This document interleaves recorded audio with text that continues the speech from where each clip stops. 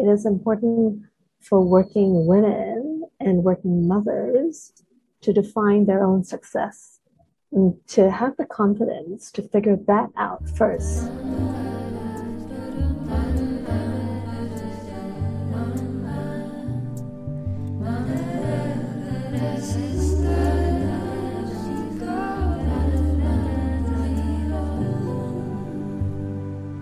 Hello, and welcome back to Bosom. This is a podcast where I want to find out how women, non-binary and gender non-conforming people have influenced and shaped our thoughts and lives. In a world where women's contributions are often disregarded, I want to learn more about how and how much they have impacted the people we are and the society we live in. To do this, I'm talking to guests about how people of marginalised genders have influenced their lives, identities and understandings of the world. Today, I'm speaking to award-winning legal strategist and committed social impact investor, Angelyn Lim. Originally from Singapore, Angelyn spent most of her legal career in Hong Kong, where she held senior leadership roles in international law firms from 2000 to 2017. During that time, she led in both cutting-edge legal solutions for multinational clients and implementing firm-wide women's initiatives, associate training and mentoring programs. Transitioning to the social sector, Angelyn now focuses on bringing systemic change to vulnerable communities in Hong Kong. Hello, Angelyn. Thank you so much for coming onto my podcast. It's really exciting to speak to people, and especially people who are so successful in their world of work. How did you find choosing your list of women? Well, thank you, Lucy, for having me on the podcast. I mean, this is really exciting for me. It's the first podcast I've been asked to be on. I thought the list of women that you asked me to pick up was also interesting. And to be honest, it was the first time that I thought about some of those. For some of them, it was really easy.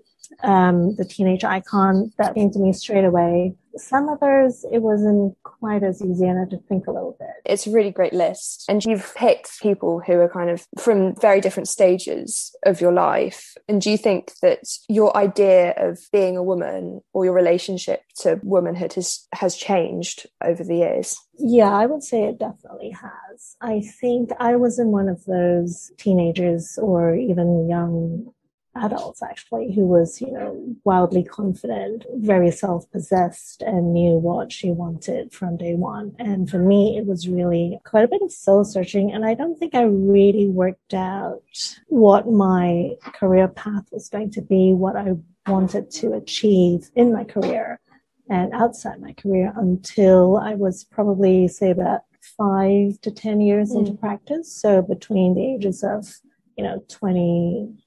27-ish, I would say, to 30.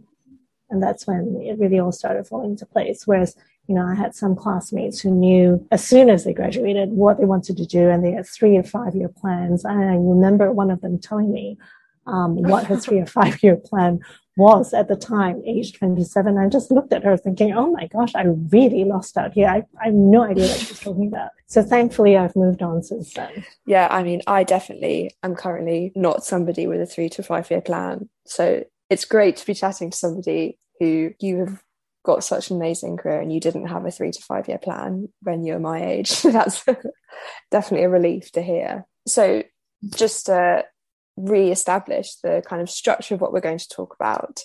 So I've asked you to pick 4 women who have somehow impacted your life, influenced the way you think and behave, and they come from 4 categories that are a teenage or childhood icon, a fictional character, somebody you've never met, and somebody who's no longer alive. Some of them I knew lots about before, and some of them I knew absolutely nothing about. So I'm really excited to hear what you have to say about all of them. Great. So let's get going.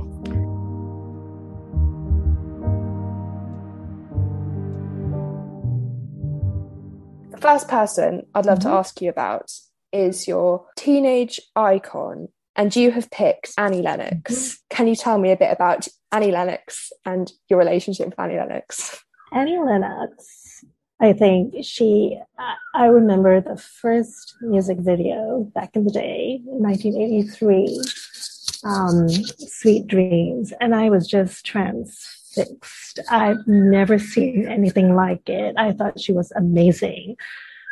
She was really, going against convention. She didn't dress like a woman rock would. And she was just so different. And I think it really, for music videos and for music, I think she really set the bar very high. And certainly for a then 83, 17, 18-year-old in Singapore, which was very conservative at the time. It was just like, eye-opening, mind-boggling. So the context there was I was in high school doing A-levels, and I was in a class that was really like a bunch of rebels, actually. So that group was the second year of a government-sponsored program to select, elite students from different schools, put them all together and actually train them to go to Oxbridge. And so our tutors, and we were, basically scholars in this program. And their task was really to get us Oxbridge ready in 2 years. But the school that we all attended was essentially a Chinese school. It was a very prestigious Singapore school, whereas we had this little class of rebels, which were supposedly, meant to be Western thinking. We had tutors who were meant to open up our minds, and so we really stood out like a sore thumb, this little group of us. And so I think there were about 20 of us, and we were always getting into trouble with the school rules, the way the school uniform was supposed to be worn, and so on and so forth. And so it was in that context that Annie Lennox entered my life, and I thought, fantastic. And so, it's been amazing. And I think she was such a strong character. She, wasn't afraid to be different, and she dressed differently. She had music that was different. She had videos that were different. She introduced ideas that were, so unconventional, makeup that was so unconventional. And I was, playing her music all the time. And at that time as well, I started teaching aerobics classes. Wow. Aerobics back in the day. I don't think you have aerobics classes, and now they're probably called, Zumba or something else. But back in the day, aerobics classes, and I was always playing music during my classes. So yeah, that's the extent of my relationship. She's not only rebellious in like her music, but she's kind of rebellious in her idea of being a woman. She has this kind of androgynous look. Exactly. Yes. It feels very like punk and very confrontational.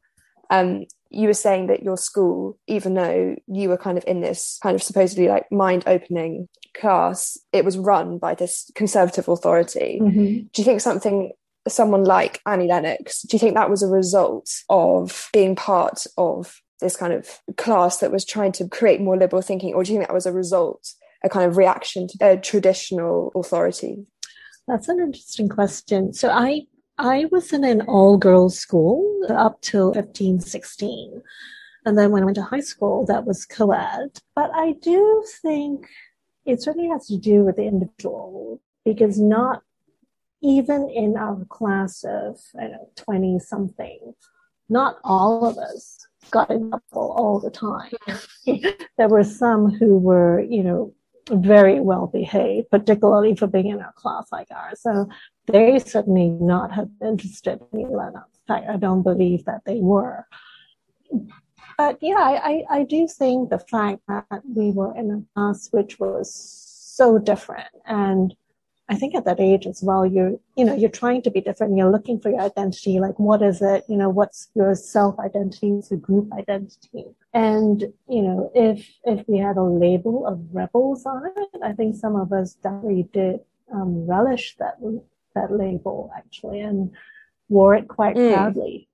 When you were a teenager in Singapore, were you influenced by like British and American musicians as well as musicians from Asia? I think me personally, probably more Western musicians rather than Asian musicians. And I would say primarily because at home we were English speaking or a Chinese dialect because of my grandmother, who also spoke Malay, but the influences were definitely Western rather than Asian. So TV, all of that. Most of that was Western TV, and a pretty healthy mix of both, horrible American sitcoms and series, as well as English ones. Yeah, Annie Lennox, she seems to have been an icon that has managed to remain being an icon for her whole career. Exactly. I mean, she's really just, gotten better with age, I think. There was quite a funny thing about 2 years ago. Someone who must have been in their early 20s, who was working for a small label producer, tweeted Annie Lennox saying something along the lines of, "I've just heard your music. I think it could be really great. Get in contact because we'd love to work with you." She replied something quite funny, like, "Don't worry, I think I've got myself sorted." Gosh. And that person will forever be known as the person who treated Annie Lennox without the respect that she deserves. Yeah.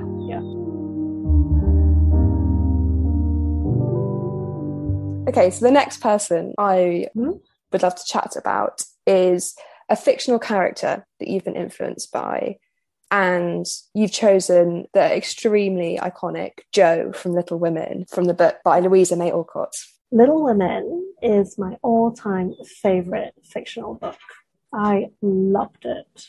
And Jo, I think, just kind of stood out as a character because she was so strong. And, apart from wanting to succeed in her own area, she was also, mindful of her sisters and doing what she could to rally them and look after them. And yeah, I wouldn't say I identified with her, but I think she represented a character that I felt I could look up to and who I would want to have around if I was in that family. And I think, to be honest, it was really just a strength of character, which I think, came through so clearly in the book. When you emailed me saying that was who you've chosen, my immediate reaction to that was and also interestingly, Louisa May Alcott is the same, a woman who basically is looking to enter into this extremely male-dominated field of writing and publishing. Yeah. And you are an extremely successful woman in the world of law and business. And do you think you took any of that energy from Jo into your career? I can't say that I intentionally did, but I don't know whether that what she stood for and the strength of character, I don't think I took that intentionally into my career, but I'm sure that would have influenced me, from the moment I read the book, to stand up to authority, to speak up when, something isn't right, and to really speak up for those who can't, and to think creatively, to come up with solutions as opposed to just looking at the problems and leaving it at that. I think some of that definitely I did take on, but generally I wouldn't say specifically in relation to legal practice.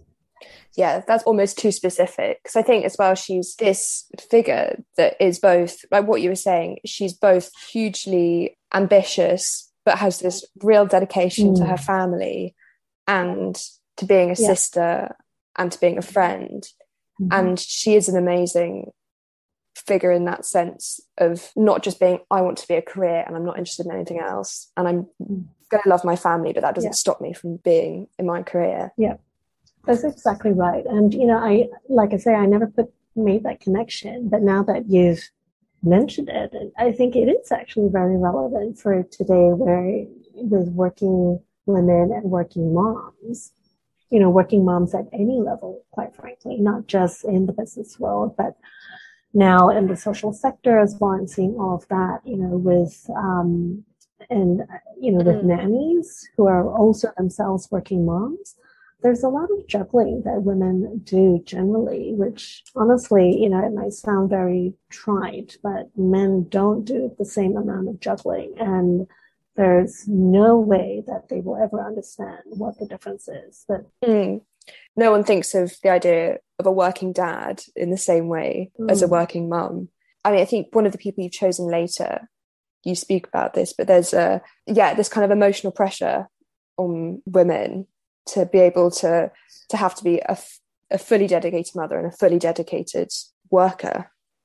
It's interesting, actually. I think there are societal pressures, but there are also pressures which individuals put on themselves. And I think, given where I am now at the age and stage of, my life, my career, I can actually look back and say, can women have it all? I think you can, but it depends on your definition of having it all and what it is. And when I first started out in my legal practice, and certainly when I was a young mom, or, when I first made partners, so all the different milestones in your life, there are a lot of pressures to, like I have to succeed, and I have to succeed, at this same level. I've got to bring in the same number of clients as my male colleagues. I've got to bring even more clients and than my male colleagues. And I think it is important for working women and working mothers to define their own success and to have the confidence to figure that out first and then to go after it. So that way your measure of success is really something that you've worked out for yourself. But I think a lot of women don't. And I can say that because in the early part of my career, I didn't. And I was really following what everybody else defined as success, whether it was men or women or the firm or society, whatever.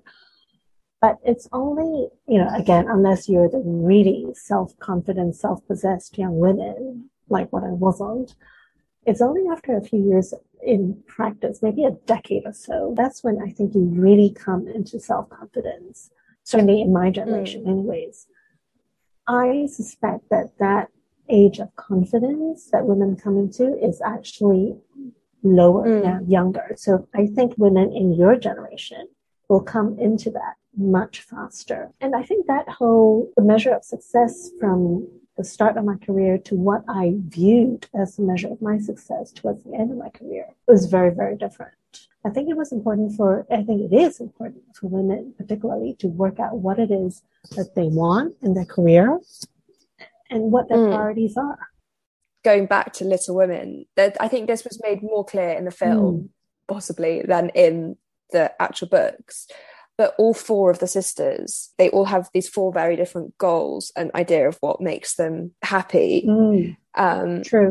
And I think it's a really interesting look at, what you're saying. You can have this idea thinking like, I need to be the top. And actually for some people, to be the top is really important and that's what they should go for. But actually for some people, it's to build a really happy family or to be able to give time to charity or to have time to be creative as well. Yeah, exactly right.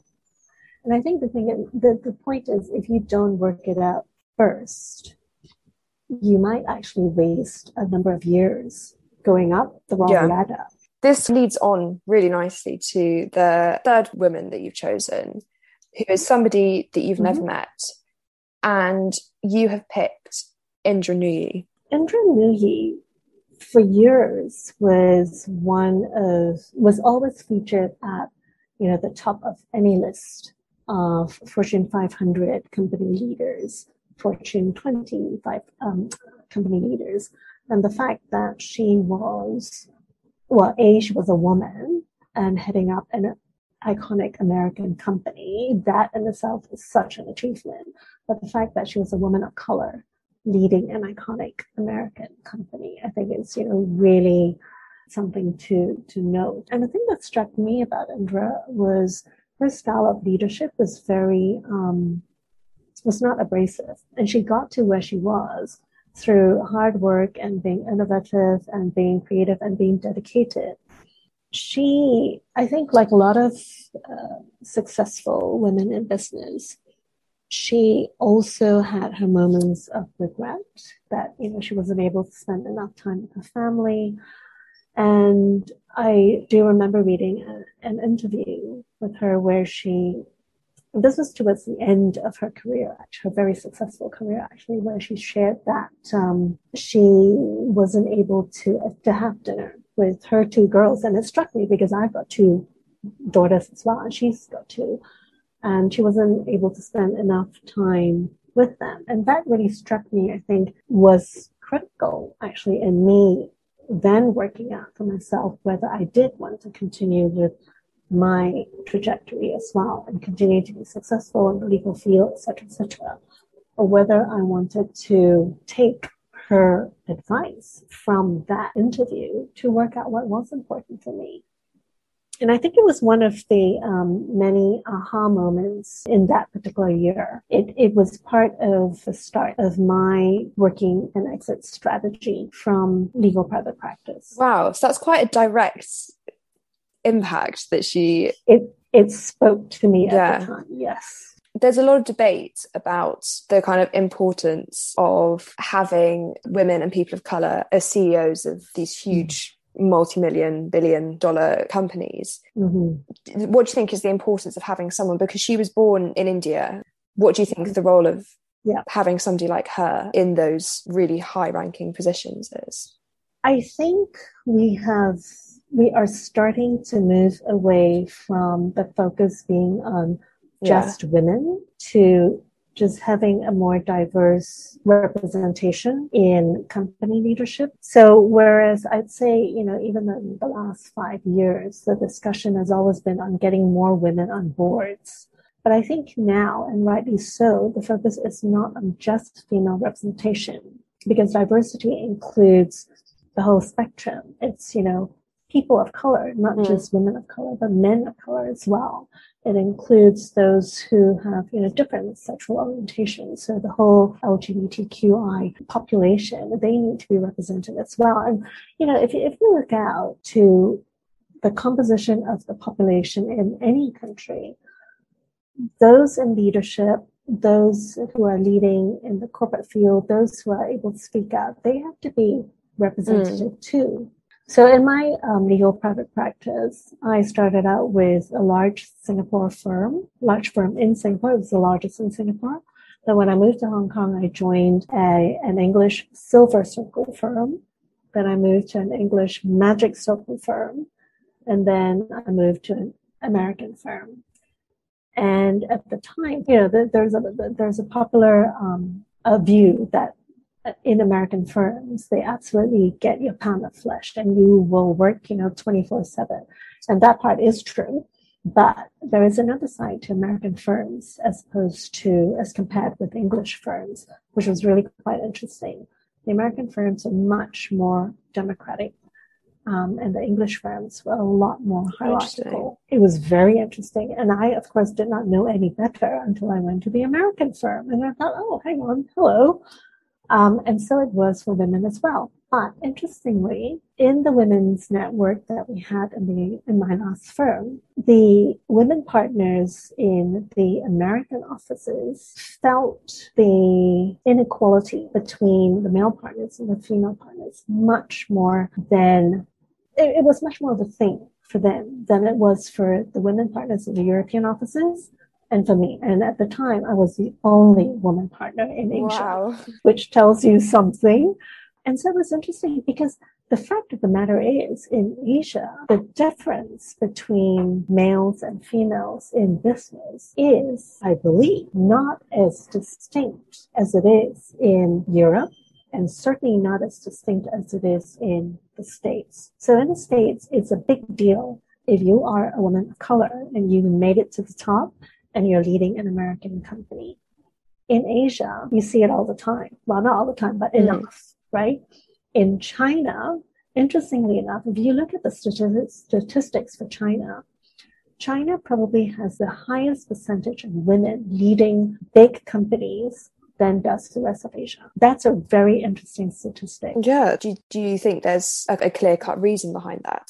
I don't think it's a clear-cut reason because ultimately it still does depend on the individual. I think in Asia, a lot depends on relationships as well. But I think, I'm not sure how well known this is, but Mao Zedong said women hold up half the sky.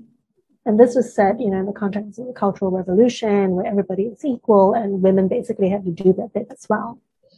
That's ingrained into the mainland Chinese, not beliefs, but, it's just ingrained. It's part of the deal as you're growing up.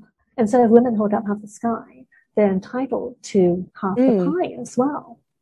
And so I think that there must be some of that, kind of infiltrates the thinking, the teaching, the education. I'm definitely going to go and look up about that more because I'm really clueless on the corporate world.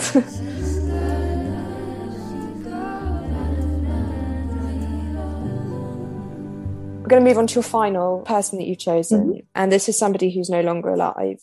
And you have picked your aunt, Beatrice. Tell us about Beatrice. I would be happy to. So I think she was the interesting choice for me when filling out, when considering the list of women you'd asked me to select. And I think probably the other three choices, I didn't have to think too hard. And, some of them came, really easily. But the Beatrice, at first I thought, well, who would it be? And then when I thought about her, it was so obvious that, it had to be her. So she was my mom's oldest first cousin. Her dad was my mom's mom, my granny's brother. And she was the oldest of about 11 siblings and half siblings. And 7 of them were sent by their parents out of Vietnam in the 30s to live with my granny and her family. And I think, I'm not even sure if my mom was around at the time when they all came over. But in any case, they all grew up together in, one house. Not a huge house, but apparently it was, always crowded, but always filled with happy noise. And when I came along, by that time, my grandparents had moved to a larger house, and my mom and my parents were living with them, as was my Aunt Beatrice and 2 of her sisters. So there were 3 of the original 11 siblings living with them still. And she was still working when I came along and I was old enough to remember. And her job was a typist in the office of the Director of Medical Services at the Singapore General Hospital. But certainly it was a very prestigious position to have because she was basically, working for the boss of the large hospital in Singapore. And my early memories of her was, she would put on her white uniform and head off to work every day. And then she'd come home around about 5 or 5:30 or so. And as soon as she got home, she would then, kind of change out. And then she would start preparing dinner for the whole household. And she was a phenomenal cook. I mean, amazing dishes. So spoiled growing up there. And she was really, really selfless, actually. I mean, that's how I would describe her. Absolute paragon of patience and selfless to a fault. Like, she would let everybody else go ahead, never ask for anything, and really, seemed to be quite happy just pottering around and looking after the rest of us. And I don't know whether that was because she was the oldest of a very large brood of siblings and half siblings, but certainly, and as contrast, actually, the sister after her was actually not like her at all, and was very headstrong. Was a bit of a go-getter, actually, and it was interesting, actually. And honestly, I'm actually just thinking about this now. I haven't thought about it for a very long time, but they were very different, the 2 of them. Yeah. And so she would effectively hold down 2 jobs. There was her day job, and then she'd come home and kind of do the household work, look after the rest of us, prep dinner. And then after dinner, she would do the cleaning up, clean the kitchen, then go to bed and start all over again. But one memory I have of her, which really, really stands out, and I'm very embarrassed to share about it now, thinking back, was when I was in my early teens, I decided that I needed my own room, and there was actually no space. And so I couldn't really have my own room. But what my Aunt Beatrice did, was she effectively gave me her room, gave me her bed, and she made do with a fold-up bed, fold-up bed, which she folded out every night. And so we shared a room, essentially. But during the day, because the bed was folded up, so I could pretend that it was just my room. Oh. And I know, isn't it terrible? Oh. And I had, the permanent bed, as it were, the proper bed. And she just did this without complaint or kicking a fuss or anything, and there was this horrible self-entitled teenager saying I need a room. She gave me her room. You know, so that was the extent to which she really it's quite emotional. She just gave everybody everything. She sounds amazing. She's amazing. She must have been so in tune to recognize that, because I think it's one of those things that when you are 13 and you think I need a room, and it's not even that you're being really selfish, it's this time when you're working out yourself and trying to be grown up. And it kind of sounds like she had this amazing ability to recognize that that's what that was. That wasn't you just being horrible or anything. It feels like she was giving you an emotional and physical space to be this like teenager who's working out themselves. And I think now that, you know, all of that is so mainstream, we can say, yes, that's what she was doing. She was giving me space. At the time, you know, this was a whole generation ago, pretty much. She just did it. Yeah. Just thinking that was so amazing. But I think for me also, on Beatrice, for her, it was really a very quiet strength. And I mean, such strength to be able to care for her siblings, care for the rest of the family. But of course, you know, being a teenager at the time, did not see that for what it was. Yeah. In a very different context. You spoke about with Indra this idea of she was a leader without necessarily having those like male leader characteristics. Yes. And in this way, it just sounds like a figure who was influential and supporting, but yet didn't have to do it by asserting dominance. Exactly. And she was also, you know, for her time, being quite modern, because she had a day job. She had a paying day job as well. You know, so she really, you know, was quite she was really at the forefront, although I don't know if she realized it at the time. So something that seems to be a theme through people I've spoken to is older women who have been these amazing figures but just didn't have the external or self-recognition of what they've achieved. Yeah. And so in a sense, I'm really pleased and happy that, you know, you've asked me to do this podcast and you had the list of persons. So I can give her that recognition now. I'm so glad to have heard about her, because you look at somebody like Annie Lennox, who's going to be upheld in walls of fame forever and ever, but there are these women who've actually had such a huge direct impact on people, and often in a much more significant way. And people often don't have an ability to step back and realise that actually very normal people they're the people that have changed the world. Exactly right. The unsung heroes. Thank you so much for talking about her, because thank you. How great to, and anybody listening, to be able to hear about this amazing woman. But that was just a really wonderful list of people. Thank you. And it's made me want to go and reread Little Women. Thank you so much for talking to me. It's my absolute pleasure. It's been, such a treat for me to speak to you.